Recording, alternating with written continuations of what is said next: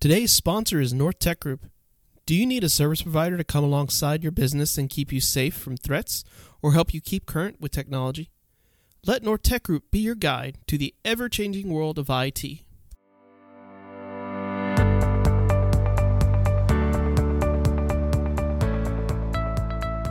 This is 2-Minute Tech Tips. I'm your host, Lester Stewart. In this series, we're discussing business cybersecurity and what you need to know to protect your business. The simple computer virus. The pioneer option for infecting a user's PC or network. Viruses come in a few different forms, but the basics of a virus is it's a program that can be harmless or it can do damage to files. Viruses were a big deal a few decades ago when the only reliable way to trade files was using a floppy disk or a CD.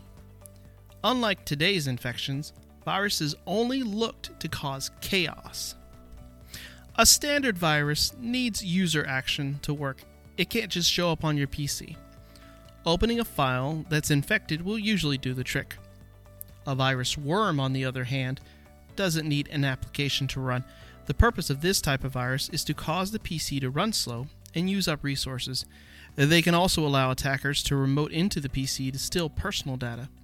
These worms can come from a website that's infected or from another PC on the network.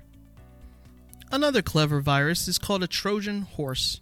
These buggers will be attached to a legitimate-looking application that was free on the internet. While you're happily playing Mahjong with a brand new application that you found on a random website, the virus is in the background gathering all your data and trying to find ways to other devices on the network. You may also find later that most of your personal files are locked or corrupted. Scary stuff. So, how do we combat these viruses?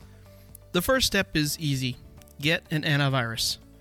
And don't grab one of those that are free. Just pay for the thing. They're usually not very expensive. Oh, and a business should most definitely pay for a business level product.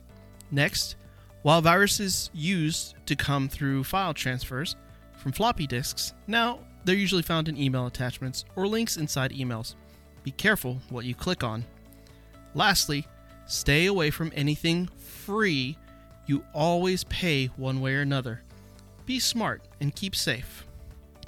On the next episode, I'm continuing this discussion with more info about malware and all its attributes.